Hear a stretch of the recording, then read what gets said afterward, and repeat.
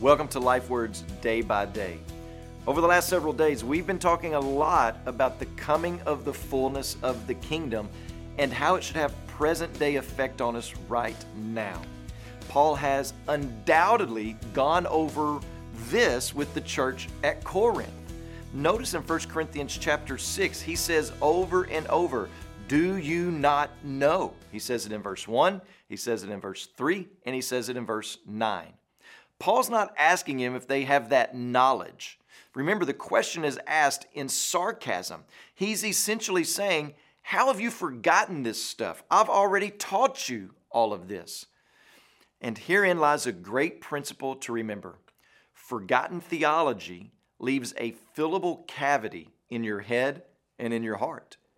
They once knew this stuff, but they moved away from it. They minimized God's word. They minimized Paul's inspired teaching.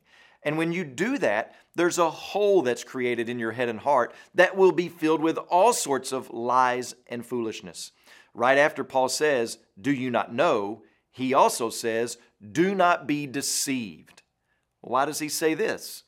Because Paul knows that when we leave behind the Word of God, when we move away from it, it leaves an empty space that the enemy will seek to fill with lies and half-truths, or that you'll seek to fill with selfish desires. So you can imagine the scene, right? The people in Corinth may be saying, "Yeah, Paul, we know the gospel, but this is Corinth. It's not Jerusalem. Things are different here. It's not as conservative as where you're from. The value system is different. So if we want to be heard at all, we have to accommodate. We have to bend.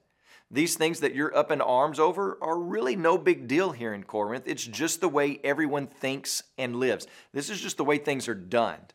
And we must be reminded that the values of our present life must be shaped by the realities and values of our future life, our eternal life, our redeemed life, and not the values of the surrounding culture.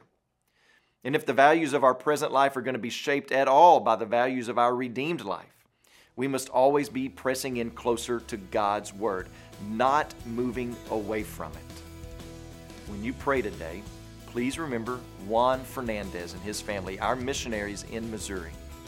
And also remember the American Sign Language Life Word broadcast available in the United States.